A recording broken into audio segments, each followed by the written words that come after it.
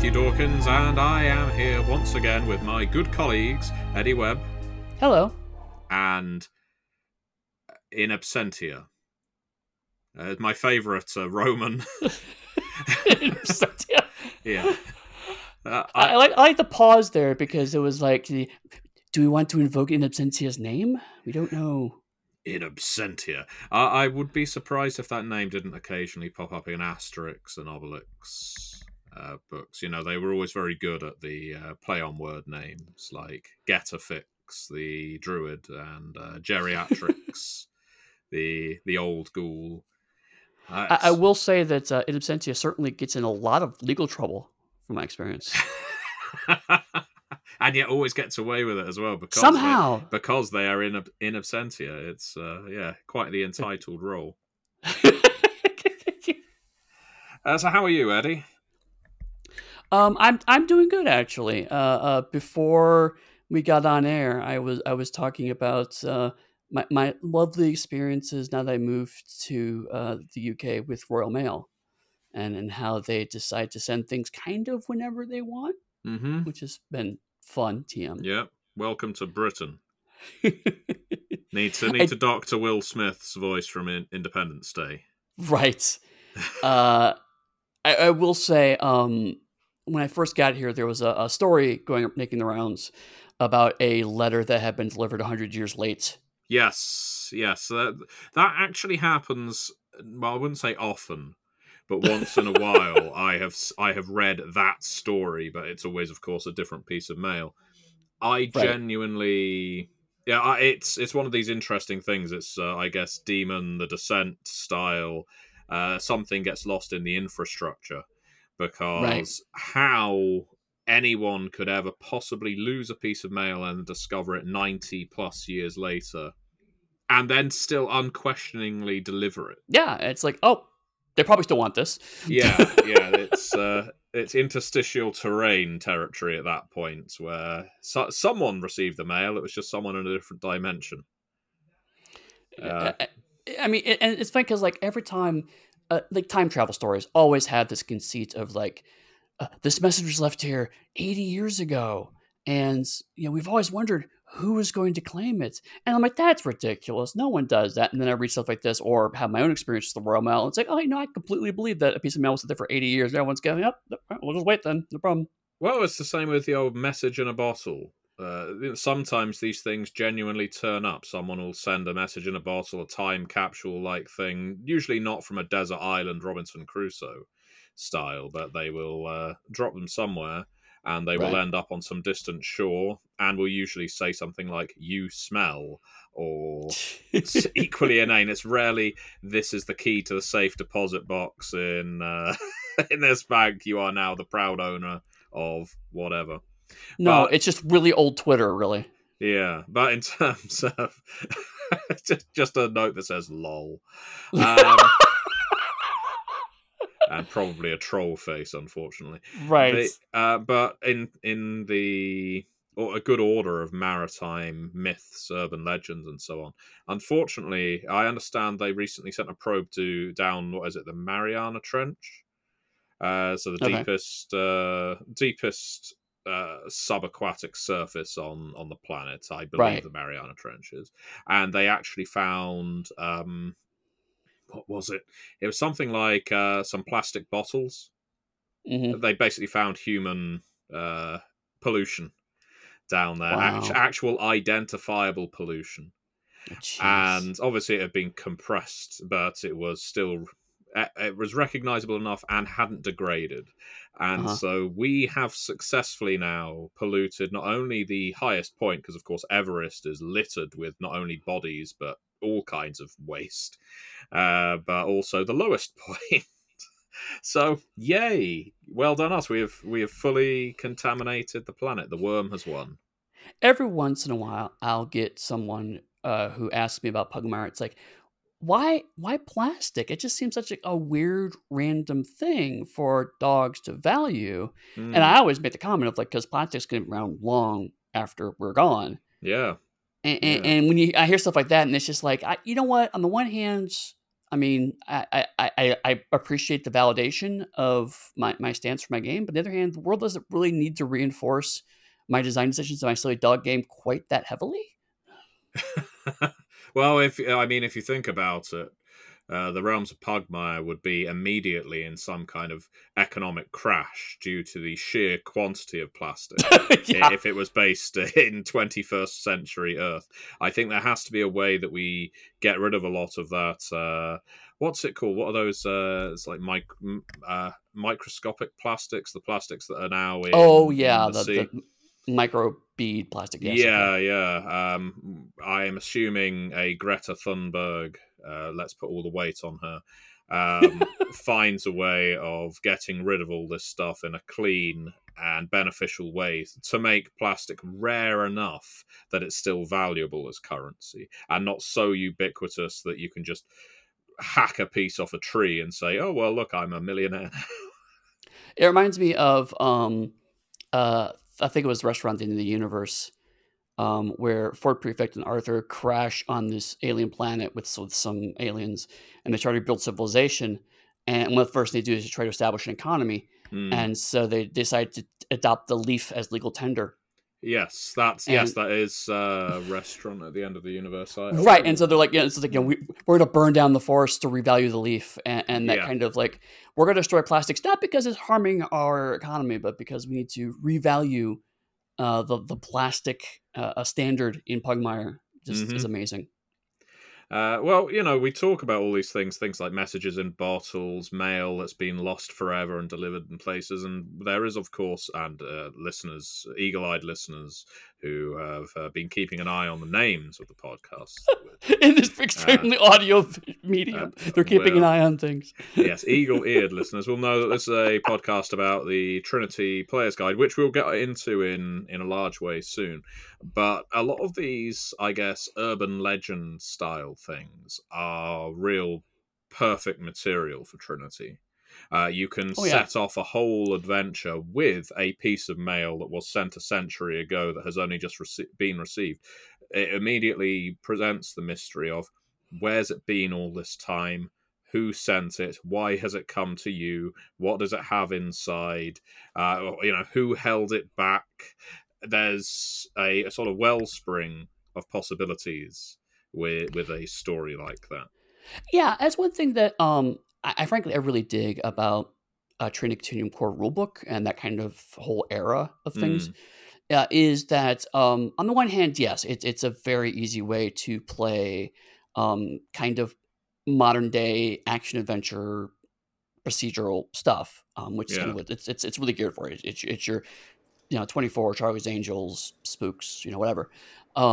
But also, you're right. A lot of stuff that works in, like, say, Chronicles of Darkness, World's Darkness, you can really easily use as a similar kind of plot hook for Trinity. Just kind of change what it's a hook for. Yeah, exactly. We do a lot of that. Oh, God. Oh, What? How'd you get in here? You invited me. I've been here the whole time. Oh my God. Hi, everybody. It's Danielle. Hi, Danielle. Hi. Well, yes. Hello. Welcome, Danielle, to the Onyx Pathcast. You're not new here, of course. You are part of the furniture now, and not in an Ed Gein kind of a way. Jesus. What's she get for scaring us? She throws us all off her game. Is it better to be a whole piece of furniture or be part of a piece of furniture or part of a wider set? I think if you're part of a wider set, that you're hey, stop that. We have a fourth host. Yeah. This is Klaus. Sorry, hold on. Klaus has strong Pugmire opinions. It's all this talk about plastic. Klaus is very passionate about plastic. It's true. That's the slogan. Klaus is an economist. He is. He was chewing on a piece of plastic earlier, which I thought would keep him shutting up, but apparently he's socially liberal but plastically conservative. Yeah. Yes. The best kind of capitalist. Does that make him a libertarian? No, it makes him an actor. He is young. It's usually people in Hollywood or New York, I guess, who obviously want to make it among the liberal elite of Hollywood, Yes. but secretly possess conservative views. So they will Yes. always describe themselves as, I'm economically conservative, but I'm socially liberal. Yeah. In Yeah. other words, I I mean, want to keep all my damn money, but I also want to come to all your parties. yeah, there was a time in my life where I identified that way because I just couldn't bring myself to identify with like the bigotry part of like the Mm, Republican Party, but Right. my parents were Republican and I didn't really know any better. yeah. And so I was like, oh, it's because of the economic policies that that I'm a Republican. And then I learned that the economic policies were like the root of the racism. Yeah. Well, I mean, Right. we're coming out swinging 10, nearly 11 minutes in. We've tackled global pollution and bigotry within the Republican Party. So, So yeah, Welcome. and that's how you start Trinity. yes. It is. And what do you have to say on this matter, Klaus? I'm very interested to hear your opinion. He says Nothing. nothing. He's quiet on the subject right Yes, now. invoking the right to remain silent is always wise if you actually have an offensive view, Klaus. So I get where you're coming from, but I don't approve of it. His So to offensive view is that he summarize, wants my snack. Well, that's a very Republican view. I must say, it sounds like a conservative to me. Well, Anyway, what I was saying is yes. Something we do that in Trinity. You said. yeah. So we have this new player's guide coming out, and we do introduce different ways to like kind of play the game and port different ideas into the modern time period. Mm-hmm. Specifically like with like these alternate dimensions, so you can just kind of visit an alternate dimension that is very similar to our own or your own, whatever your base dimension is, but Yeah. has like some very small modifications.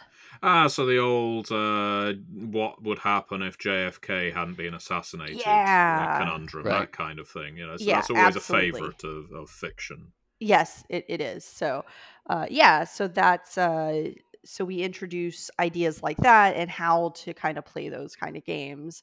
How you would get to that kind of dimension. Um, what might go wrong, what you might find there, some new special abilities that you can use, wild dimension hopping. So how is that? How's it presented in Trinity in the player's guide? Is this a sort of a Stargate or a Stargate kind of portal? Is it an unknowingly crossing over? I mentioned interstitial terrain, which is one of my favorite Chronicles of Darkness elements, but I see it working perfectly well in a fringe way. Yeah, it is presented as like gates that Hmm. you go through, but the gates don't have to be like literal portals like Stargate. Yeah, big Uh, runic things with right. swirling energy in the middle. A gate could be, a door that you opened and there's a gate there to the other side. Uh, and what is that fucking Stephen King story? Well, that doesn't limit it. 1963. 1963. Yes, a la that, right? If I don't you know. I just want to point out, I have known you so long that you said, "What's a Stephen King story?" which is a huge body of work, and I immediately zoomed into one that I know you were thinking of. See, if that's the JFK one, and I assume it is because Yes. nothing else of significance happened in 1963. Doctor Who premiere. What are you talking about? Well, when I it is weigh about them up, the Doctor Who premiere. yes, Exactly. when I weigh them Exactly. up against each other, which one had more historical significance? I Doctor guess Who, obviously. Doctor Who's still going. When Right. was the last time you heard JFK's about? not. Yeah, well, I mean, by definition of his assassination. And who ever heard of the Kennedys after that? I'm fairly Seriously. certain in the UK that book is called 11/22/63. It might be, actually. But I don't know. Sometimes these things have different titles in different countries. But anyway, so it is a case of essentially stumbling through, perhaps, or do societies control these things?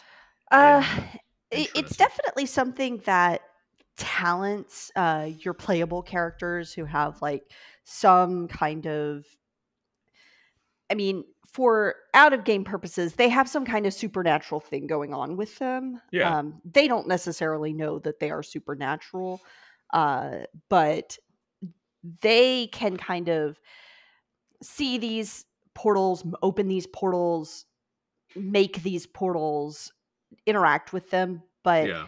for the most part, normal people aren't going to be slipping through them. Now, somebody could accidentally pop through, and that, could be a plot hook, right? Where somebody pops in from another dimension and you're like, whoa, how'd you get here? Hmm. Or someone pops into another dimension and you've got to go rescue them. Clearly that can happen, Yeah. but that's more of an accidental stumbling than it is a deliberate societies control these things. Hmm. So they're presented, and we don't just present alternate dimension gates. We present gates as a portal to all sorts of different places. So it's kind of a, choose what you want your gates to go to. Yeah. But we use gates as kind of shorthand to allow talents to engage with parts of the Trinity continuum that they should be able to engage with in future settings or in past settings in the modern times. So some of the things that they can interact with are like other worlds. So we know from Aeon that there are aliens and uh, other inhabited planets across the universe. Hmm. Uh, in our galaxy and others that interact with humanity, but not until the Aeon era. Yeah. But they are, unbeknownst to the humanity, those like the Doyen already know about humanity and Earth and have already been interfering with Earth's kind of progress with the supernatural side of things. Um, all the way back from the adventure era. And so we kind of give portals as a way for people to travel to different planets Mm-hmm. in the modern era. So there's interplanetary gates that we talk about. There's interdimensional gates that we talk about. We also talk about traveling to the past. So and yes, it is 1123, 2263. You were right, Matthew. Hooray! What do I win? You win my admiration. Oh, I already had that, Danielle, but thank you for Did having it you? again. Oh, did you really? Did you really? I mean, it's doubled up now. Is So, it? yeah. I feel like you think too highly of yourself. We're dealing with my conversion rate. And as the bank in this case, I will take your admiration, double it, and say it's worth twice its value.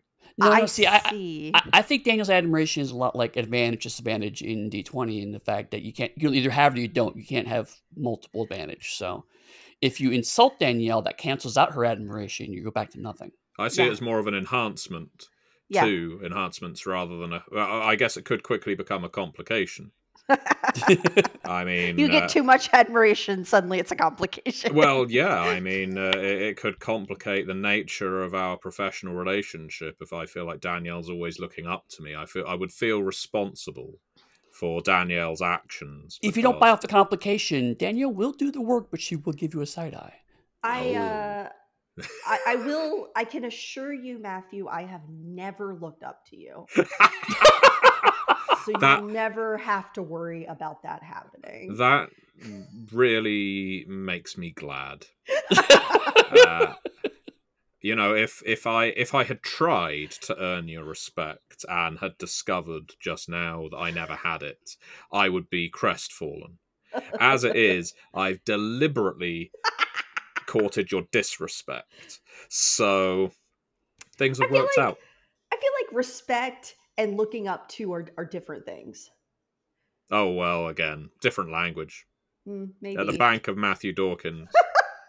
Respect, admiration, idolization. I mean, that sounds pretty. All the same. Yeah. Well, That's that British English going on. Why is a bank responsible for a linguistic definition? I don't. What kind of bank is this? 21st century capitalist dystopia, Well, it's an where ego bank, is what it is, Eddie. yes, where Oh, so not a financial bank like a blood bank where he just stores his ego and he needs it Yes. to withdraw from it later. Okay, I understand that. just Makes sense. imagine the value of H.P. Lovecraft's works if adjectives were currency. Oh Now, God. so We so flood the I've market. yes, I've got it's an immediate crash, Pugmire style plastic surfer. We have so on the subject of gates, portals, and the like, because I know that isn't the only content Mm-mm. in the Talents Player's No, that's Guide. just one chapter. But I'm going to ask a setting secret that you don't have to reveal, confirm, deny, or otherwise. You can just completely ignore me and move on. Sure. Do they have anything to do with Aether Gates? Is there any connectivity there? You know, I'm just going to move on. Well, this is pretty typical of our conversations, even when we're not recording. You Isn't you it? you gave her the option. You said you didn't answer. I You know. don't have to That answer this. And she's okay. doesn't mean my feelings aren't hurt. Yes. I mean, no, the honest answer is I hadn't really considered Mm, um if they are related or not. My inclination is that they are. yes. Um in that they are the modern evolution of Hmm. Aethergates. It's just that lots of the talents don't need any devices to open them. Yeah, Aether Gates seem to be a little more blatant in their function. You know, you Hmm. have to go to some effort to create them, and then they are visibly there. It isn't some subtle passing through a doorway and you're in a parallel universe. You know. Right. So yeah, it does show some refinement, but that's interesting. So what else does this player's guide contain? Um, so we have uh, s- a, a chapter on doing things. And I say that vaguely because there's a bunch of different, like, we essentially kind of expand some of the subsystems Hmm. that we know that are kind of interesting and define certain genres of stories. So, chase scenes in base Trinity, it is just it could be a simple roll or it could be a opposed roll. You could maybe even give it some milestones if you want. Yeah. um, but that's it. Those are the rules for chases. It's not very involved.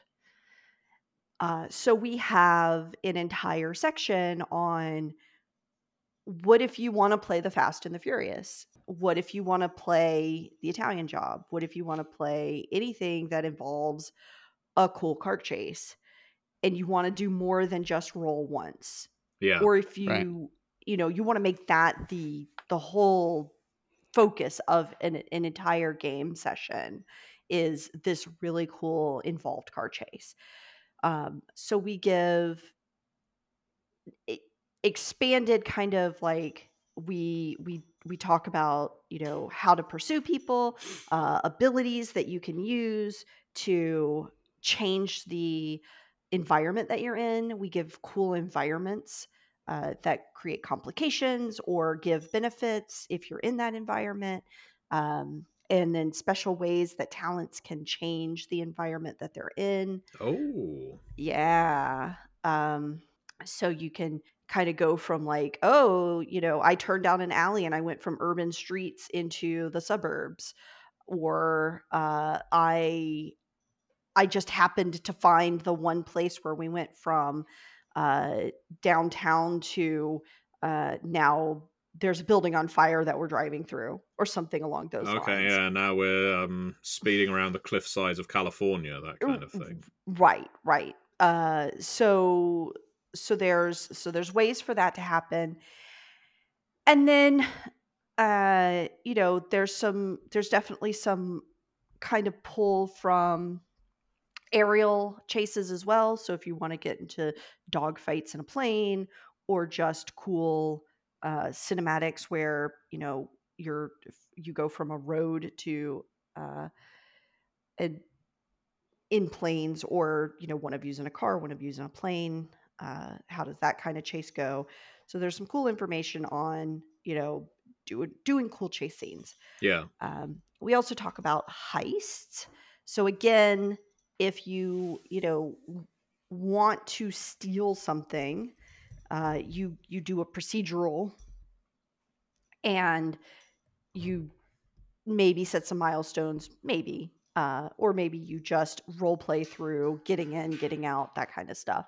Yeah. But what we've done is we've created a heist system that specifically calls out running the game more like an Ocean's 11 or something like that, where you kind of take the idea of what you're going to do and you define uh some obstacles that are going to be in your way, kind of like the planning mission, where it's like, oh, we case the joint, we know that there's some guards at door 1 and somebody's going to need to distract the guards, and then when we get in, there's going to be a safe and somebody's going to need to crack the safe, and while somebody's cracking the safe, somebody else is going to need to be keeping a watch because the guard schedule has more guards coming every 15 minutes. Yeah. So you go through and you kind of set that scene and say, like, these are the elements that we're going to need to go through. And then, of course, once you start role playing it, things can go wrong. Mm-hmm.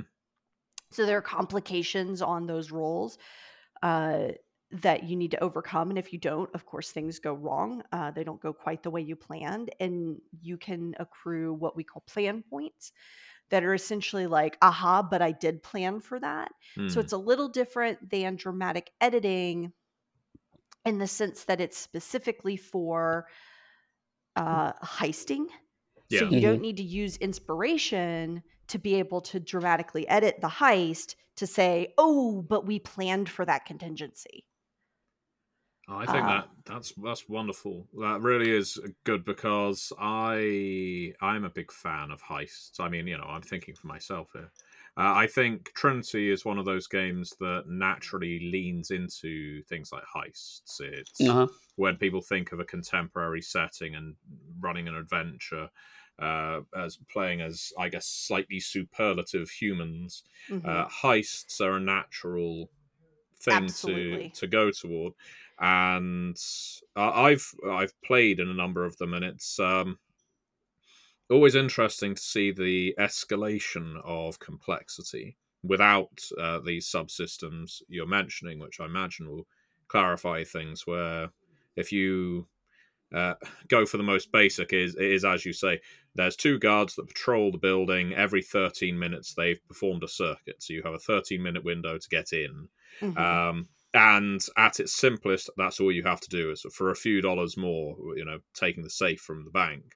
And then, as you say, you can sort of add obstructions, different milestones. So now you have a laser grid. Now you have surveillance cameras. Now you have a teller who wants to be the hero, or a hostage that is trying to make an emergency phone call, and you kind of can add all of these things in as pre-built obstacles that, as you say, they translate very well into things like complications. And I do like that there is a currency specifically for this, I guess, kind of. It's probably longer than a scene. What would it be? A session, where you've got to overcome each level of it. Right. Yeah, absolutely. And I know, like, when Danielle first kind of was talking to me about it, the first thing I thought of, because you're right, I mean, it maps really well to Trinity Continuum as a core, but also how these things can map to other games. Because I immediately thought that would be fantastic for Anima, right? Because if you think about the traditional Shadowrun, it's basically a heist. Yep. And games like Shadowrun and Cyberpunk Red sometimes struggle with that kind of complexity you talk about, Matthew. But being able to say, okay, cool, we have X number of days to plan, so we could bank Y number of plan points. So we don't have to spend 2 hours of game time figuring out the plan. We could just dive right into the fun part And then when Yep. we get in over our heads, then we can just spend plan points to say, oh, retroactively, I would have thought to do that. Yep. Yeah, and it's, it's an element of heist games that really mimics media, Mhm. where you don't necessarily see the whole plan up front. In fact, the fun of watching a movie or a TV show that has that that it causes this dramatic tension, because you as the viewer don't necessarily know how the characters are going to get out of the situation, because you don't know that they had either planned for that, or this was all part of the plan to begin with, or actually this person is a turncoat or something along those lines, right? And so it allows us to mimic that at the table, where a player can say, oh man, how am I going to get out of this situation? Oh, you know what? It would make sense that my character would have planned for this, and I didn't have to think of it every contingency before the game started. I've Right. definitely run some games that were more investigation focused. And when people go do their action, they spend an hour, 2 hours at the table trying to plan for every single contingency that Yep. might happen. Yep. And and it bogs the game down. It's not fun, just Hmm. for me. There are some people who think that that part of the game is the most fun. Oh, absolutely. And for I am those not one of them. people, yeah, for those people, keep doing that. But Right. yeah, I am not one of those people who think that's the most fun. I do like a little bit of planning.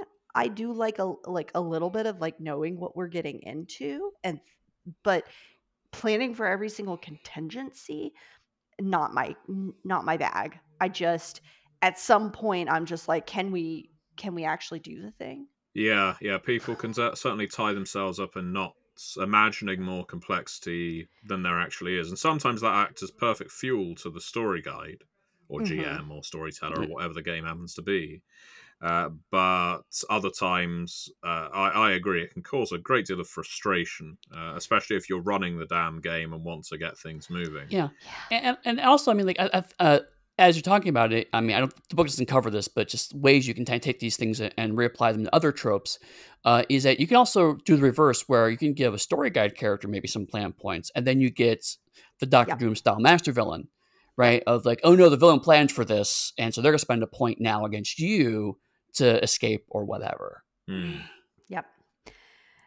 Yeah, absolutely. And I think, I was really happy with, that section was written by Hiromi Koda and Chaz Kellner.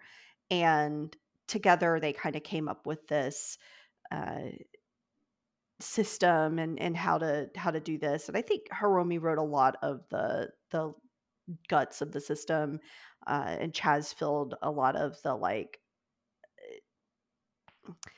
you know, what to do, how to plan, The how to minutia. yeah, there you go. That's a Hmm. good word. And honestly, I was very thrilled with what they came up with. It was better than I had imagined. Uh, Well, it, that's always a wonderful treat as a developer, isn't it? it is, yeah. Where I'm like, I want this thing, and then somebody turns something in. You're like, oh yes, this is. I didn't even know I wanted this. This is so good. So it's an excellent section. I'm really thrilled with it. But there's more to the book than just those two things. What? Also, That you I mean there's know. more than 2 chapters? No wonder we're um, having to crowdfund it. canned response. So uh, what else are we looking at? What tools go directly into the player's hands from this book? we have an entire chapter of all sorts of goodies, the mechanics, if you will. I will. Or, it's the section that my husband turns to first in any book he opens for Hmm. games. um you know Even before he even knows what the game is about, he's reading about what powers do my character get. um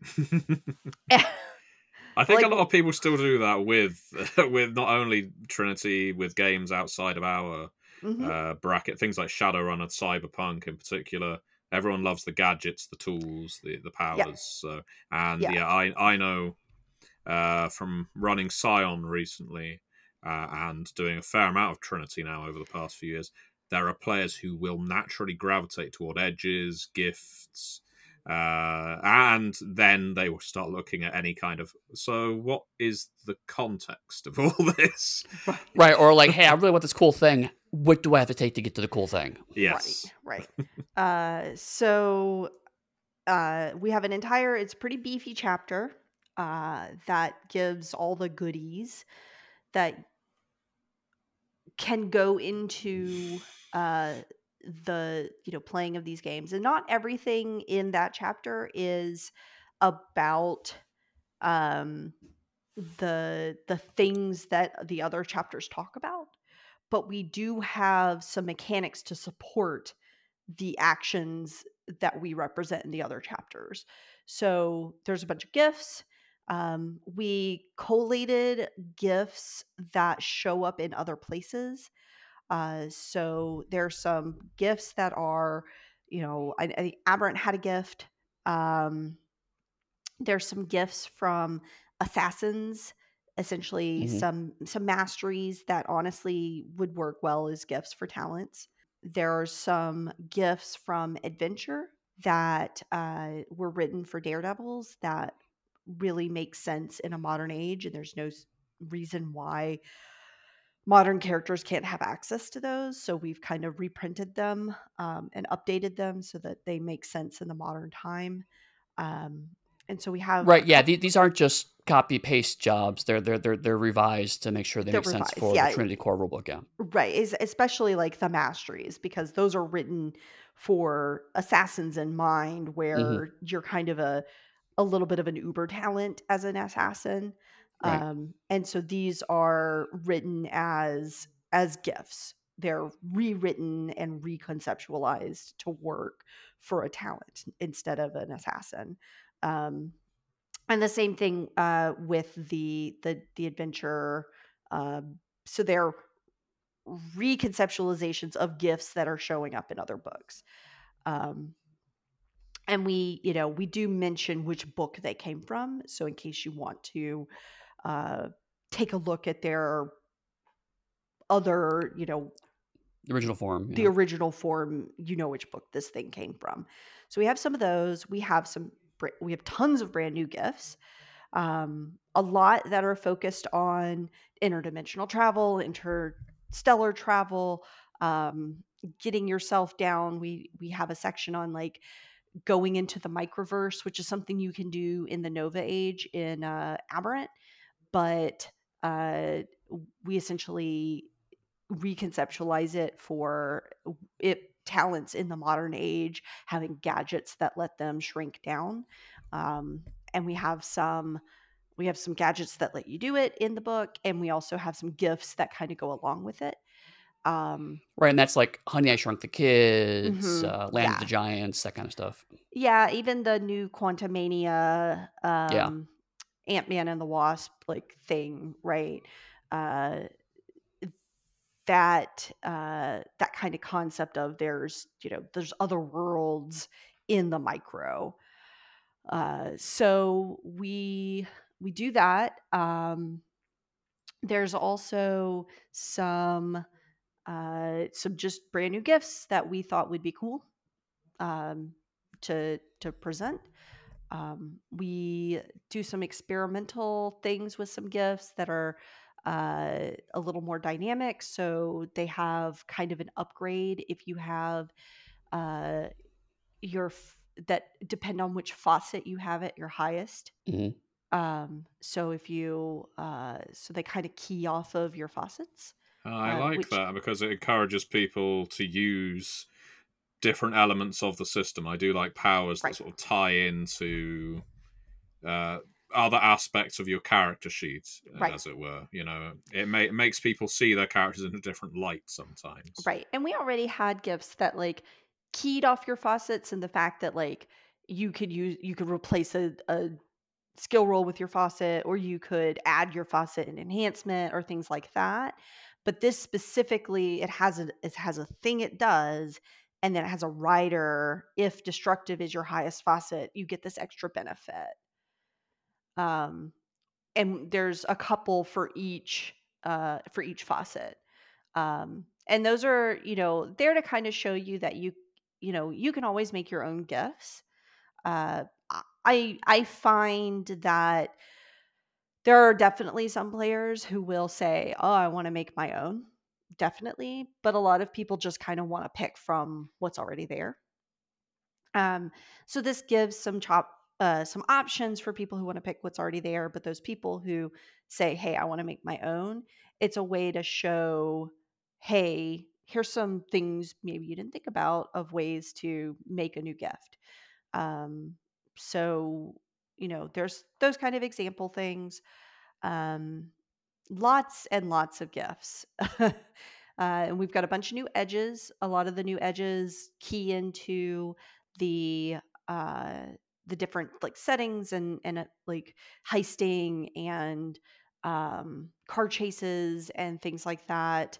And investigations. We have a lot of new edges that kind of key into the other aspects of the book. We present some new paths, some new skill tricks, some new lots of gadgets. Oh, so many. I know that people have been asking, for example, super science items. They have been asking, for example, gear items, vehicles, and this book absolutely delivers. How dare the fans want more of a game? I know, right? How dare. But we have heard your cries, and we've delivered. There's this chapter is beefy. Uh Oh, and there's a lot of stuff in it that I'm really excited for people to have access to. well, let's get into some of the nitty gritty. If you have the manuscript available to you right now, I mean, I Danielle. I do cuz I'm at my Uh, computer. oh, well, would you be able to tell us about just a random selection, a small handful of some of the gadgets, some of the super science, some of the vehicles that we have available now Okay, I'm to just going whet to appetites? In the meantime, while you're looking, Eddie, Yes. it's a modern setting in Uh huh. Trinity. You step through a door that you think is about to take you into a changing room in a outfit store in a shopping mall. All right. However, when you pass through the curtain, you find that you are somewhere else. You find that you are in a vehicle exotic to where you were previously. What is that vehicle? Well, I mean, most any vehicle would be exotic to a changing room, I would Well, think. it would, but I mean, it's exotic specifically to your character, we'll say. Okay. I mean, appearing in I don't know a unicycle would be extremely disconcerting. Especially if you're able to maintain your balance. Right? Because something that's like, whoa, I got to balance now. All of a sudden. Unless your character went into this changing room as a clown. Right. Maybe they're sat there and think, well, this is like second nature to me. Nothing I have terribly. sometimes been called a clown, but I don't think that was the context intended in those situations. Have you ever played a clown in an RPG? I haven't. No. There you go. Character aspirations. There we go. Did you just say that the vehicle is a clown car? No, a No. unicycle. Oh, a Unicycle. unicycle. If Okay. it isn't in the manuscript yet, Danielle, Unicycle. I'm voting for penny farthing. Ooh, there you Mhm. go. That's Uh, very Aether. didn't I run Aether for you, Danielle, Mhm. and some Mhm. others? And one of the characters decided they would get involved in a chase by On a penny climbing farthing. onto a penny farthing. Absolutely, that happened. Yeah, and by the time they got to the barge where the action was going down, it was mostly concluded, and then they had to dismount from the penny farthing elegantly. Didn't And I they think like throw somebody into the river? yes, because they couldn't get off correctly, and I think they just ended up tumbling down the embankment and into the Thames. Oh my god. So I Oh hope my to see god. that replicated. But what are we actually looking at in this book? I'm trying to find something like cool. Not that everything isn't cool. I'm just like Really cool, exotic, interesting, Yes. intriguing. Use So like we have with a laser beams. vehicle. We have a vehicle that is called the Telluric Intruder. Oh, that sounds It is. invasive. I will read the notes. Wow. The original vehicle seems like an underpowered concept car sporting retro styling, its tags marking it as Telluric Intruder made by T Industries.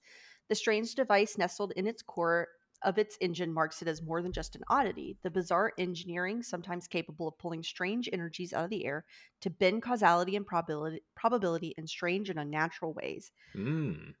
The original car was lost in a dispute between NINE, the National Office of Emergency Research, and Anne Society's Polyphemus. But detailed descriptions of the car's device and its machinery clearly survived, since telluric intruders have been sighted on the world's roads. Someone must have reverse engineered the strange machine and started reproducing them, unless they're coming from somewhere else. So they are reality bending in the sense that they move extraordinarily fast, or are they able to skip dimensions in a sort of Back to the Future fashion? They have a tag called, let me see if I can't find it, a flux capacitor. Oh yes. Okay. The vehicle sports a device which can gather, store, and channel flux energy. Whenever the vehicle participates in a scene involving genuine risk or challenge, it becomes charged. During any scene in which the vehicle is running, the driver may trigger the flux capacitor to use its charge to create a flux zone, allowing the use of flux stunts and reducing the cost of dramatic editing by one for a scene.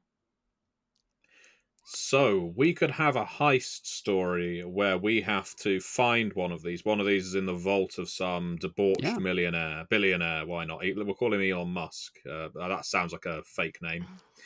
It does. And Neon Usk. Neon Husk. And so the heist is to break into the vault where Neon Husk has been creating this Which may also telluric be underwater intruder. if you want to add even more stuff from the book. In my games, it has to be. Right, that's true. Yes. That's true. Mhm. And then, having reached the telluric intruder, does it specify how many passengers it can carry? It is a size 2 vehicle, so I think it is a standard That's for party sized, yep. 4-person car. So then we jump to the chase chapter because now that the security are aware of what's happening, the theft is successful. You've got the keys, you've activated the engine. Now you've got to escape from Neon Husk's mansion and grounds, and then into the city in this amazing stolen vehicle, and can play around with all of its widgets and gadgets and reality bending as you do so. So Yeah. it's funny, like except for the underwater bit, which I threw in as a gag, that plot is almost identical to a subplot in the Cyberpunk Edge Runners cartoon. Oh, well, Mhm. I've never had an original idea, Eddie. Well, no, but I mean, I bring it up because I bring it up because this kind of stacking is actually fantastic because it is very much the genre fiction we're trying to emulate does, right? Mm. I mean, the stuff that reframe it slightly. That could also be a Doctor No scene, right? It's one of the things I think Trinity does really well is that it has this own distinctive, cohesive, continuum, obviously, but also if you take different slices out of it, it becomes very easy to emulate an extremely wide variety of action adventure media. Yeah. Well, I think that's the thing. Some people have said to me that they don't necessarily know where to place Trinity, and it's usually because they approach a setting and they want some very hard definition of what to do with the game. Right. But by simply doing as I have done just now, you just look at the chapters, Heady. You look at the chapter contents, and you kind of put them in an order, and all of a sudden, boom, that's a story. You have now got an objective for play, and all kinds of new traits and gizmos that you can use right from the book. Yeah. So, And actually something yeah. that we touched on but we didn't really cover is that this book also has deeper write-ups of not only allegiances we only kind of glossed over in the core rule book, like National Office of Emergency Research, Yes. the ICS Club, but also we folded in from a tasty bit Polyphemus, Yeah. and like you mentioned, all of the flux stunts. Well, that all kind of comes from that. Is that kind of Yes. how to kind of use gadgets to manipulate reality? Right. And there's new flux stunts. Uh, H was very excited about. Is it Polyphemus or Polyphemus? I don't know. I've been saying Polyphemus, but I've never actually looked up how to pronounce it. I can I'm come gonna. down on it with a third opinion if you want. Sure, please do. Let's think. Life. Fuck it. Right, so Polyphemus, right. Yeah, Yeah. I think I would probably err towards Polyphemus, but as none of the three of us are Greek, least of all ancient Greek, Right. we can leave it in the air. And that actually sounds like a Latinization of a Greek name anyway. So Yeah, Sure. I would. I'm gonna keep saying Polyphemus because that is how I read it, Fair. and it You're the feels dev, you like can it do what you is. want.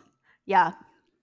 So yeah, H got really excited by the idea of flux stunts and was like, "Can I write more?" And I was like, "Well, we're including the Polyphemus chapter."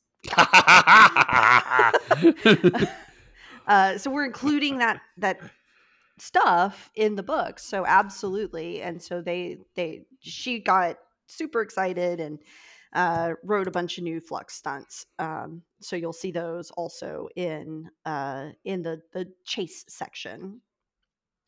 And that's fantastic, because one of the things that I would always hoped with the tasty bits was specifically that kind of, let's prototype an idea in a really Mhm. small space, see how it lands, and something like Polyphemus landed really well. So then you were able to take that back to the writers and say, cool, okay, now we can build on this, Right. well, which I think is great. it certainly sounds like there is plenty of content in this here book, and this isn't all, is it? No. We have spoken for nearly an hour now on just some of the content that you will find within. So, if you were to give an elevator pitch for this book, Danielle, no pressure. If anyone was on the fence after listening to this trove of content that I am now winding up to pass over to you to deliver your elevator pitch, but I'm lasting a long time so that you can come up with one. Yeah, I got you. A little peek behind the wizard's curtain there, listeners. Uh, how do you think you would sell someone on backing this particular crowdfunding campaign coming to you on, what is it, the 28th of this month? Yes. Yes. Next Tuesday, or Tuesday, not Yeah. next Tuesday. This Tuesday. So yeah, 28th of March. So what would you say, Danielle? I would say this book lets you take your Trinity Continuum core games and elevate them to the next level. Only because you used the word elevator and I really didn't have anything better. So you lift it to the Um, next level. yes. Honestly, I view this book as probably if I were to redo a second edition of Trinity Continuum, half of this book would go in it. I view a lot of the stuff that we put in here as vital for good, like, core gameplay for the modern era. Like, if I were to take the core rulebook and be like, I'm actually making it a straight up modern era book, there's so much from this book that I would put in it. I That's feel high like there's an praise. advanced Trinity and Talents gag in there somewhere.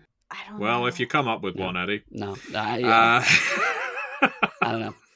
I know that was a question, so I do want to address that.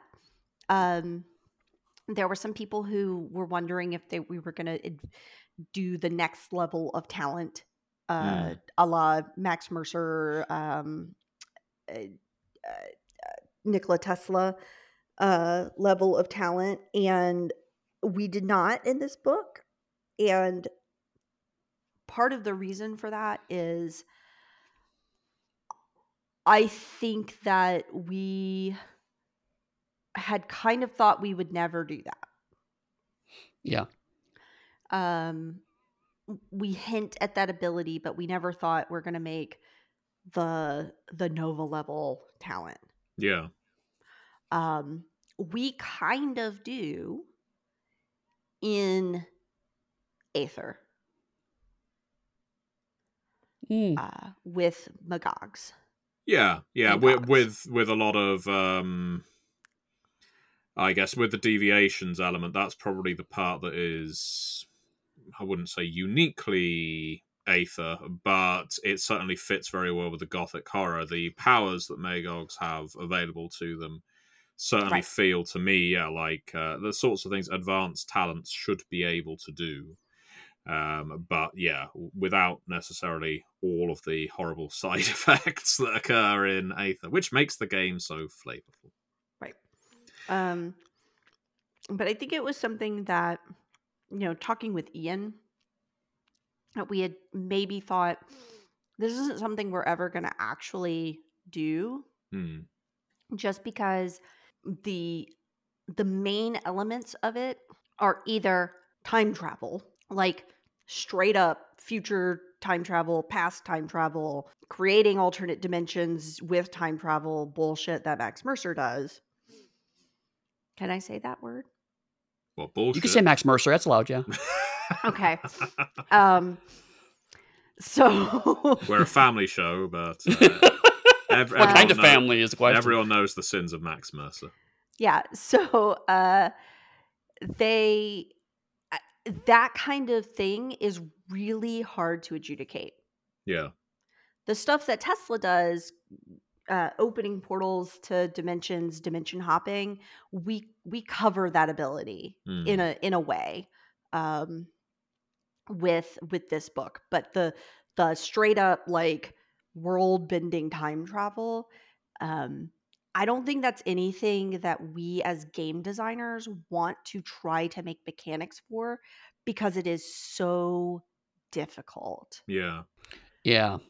At least not right now. I mean, I think there's a lot of RPGs that have tried, Mm-hmm. Mm-hmm. and I could count on one hand the ones that are able to do it and kind of maintain any kind of mechanical cohesion. And even It's then, quite, it still requires an awful lot of player and GM agreement that this is, these are the repercussions and I guess payments of time travel. yeah, but that Um, said, I mean, I think again using the tools that are in this book, you could do some portions of it. Like if you want to do Mm-hmm. Bill and Ted style timey wimey yeah, bullshit, right? yeah. Yeah, Of like, absolutely. I want to go back here, remember to put this thing here, so this rock Hmm. drops on you. You use plan points for that. Yeah, You can that use plan points for Quantum that. Leap. Yeah, we have, I mean, there's a whole section in the book that's dedicated to traveling to the past. Hmm. Hmm. Um, and talking about what kinds of things you can do and what kind of paradoxes you might create, and we talk about a lot of that stuff, but we don't talk about future time travel. But you could easily adapt if you wanted to do future time travel. Right. You could easily adapt that information to do future time travel. So we kind of give the ability to do these things to talents, but we don't hardcore go into it, as the straight up advanced talent, um, because m- we created a mechanically complicated concept that is, honestly, as a designer, I would have to be I would really need to redesign this entire game to handle it, Hmm. in my opinion. Right. Well, thankfully, we don't have to. Yeah.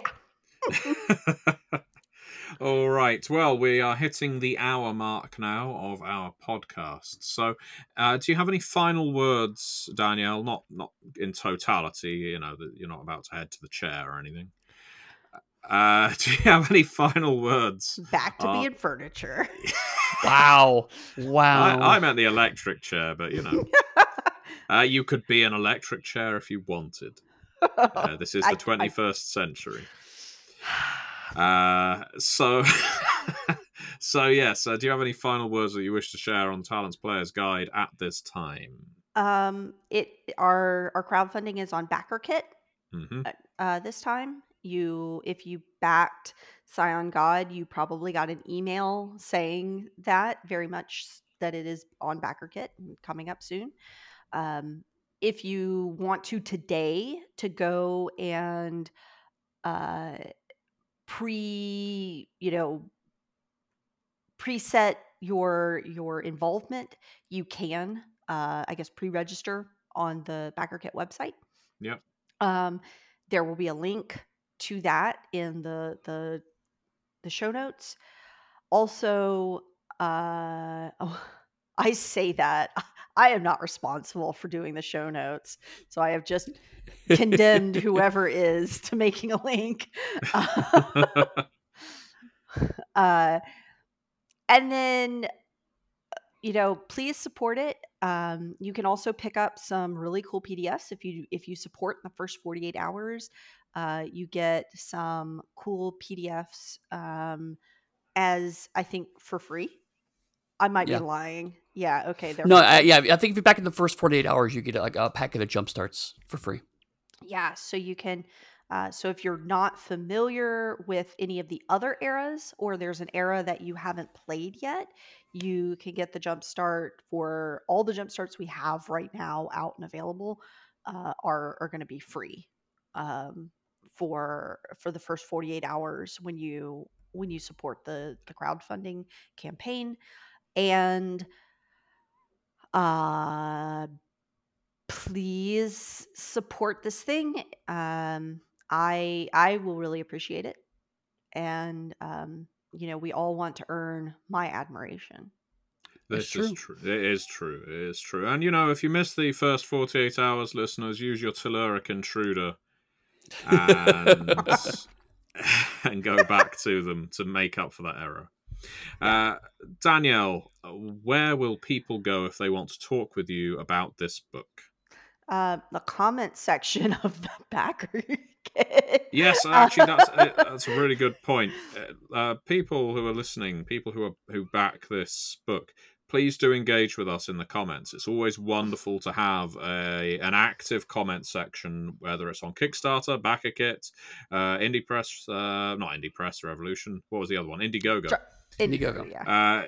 The comments really help make a crowdfunding campaign come alive, and your input is always valued. So yes, so you want people to find you there, and what about in social media in general? You can see that I never post on Twitter at Impernius. I'm in the Onyx Path Discord. You can also visit my website, which I haven't updated in many months, at daniellelozon.com. How about you, Eddie? You can find my website at pugsteady.com. That's PUGSTEADY. But otherwise, you can find me on the Onyx Path Discord talking about whatever the conversation du jour happens to be. Right now, the difference between Draculas in Masquerade, Requiem, and Beyond the Grave. Right. One of them wears leather jacket, as I pointed out. And that is the big name difference between Requiem vampires and all other vampires. Yeah. What? Masquerade Dracula wears a crushed velvet. We're talking about how the main difference between the vampires is Dracula wears leather jacket in Requiem, but he does not wear leather jacket in any other iteration of vampire. He wears crushed velvet in Masquerade. Right. I assume so, or maybe Angora. Right. And you can find me on MatthewDawkins.com, on Twitter at DawkinsMP, and on the Onyx Path Discord, as we have established many times. Please do check out this crowdfunding campaign, which goes live on the 28th of March. We would love to see you there, engage with you, get your feedback. And remember, just the same as every other book we put up on crowdfunding, you will get to read the manuscript as the crowdfunding campaign goes on. So you can make your mind up later on how much you want to pledge. But with all that said, thank you so much, everyone, for listening. Thank you to my co-hosts, Many Worlds, One Path Down.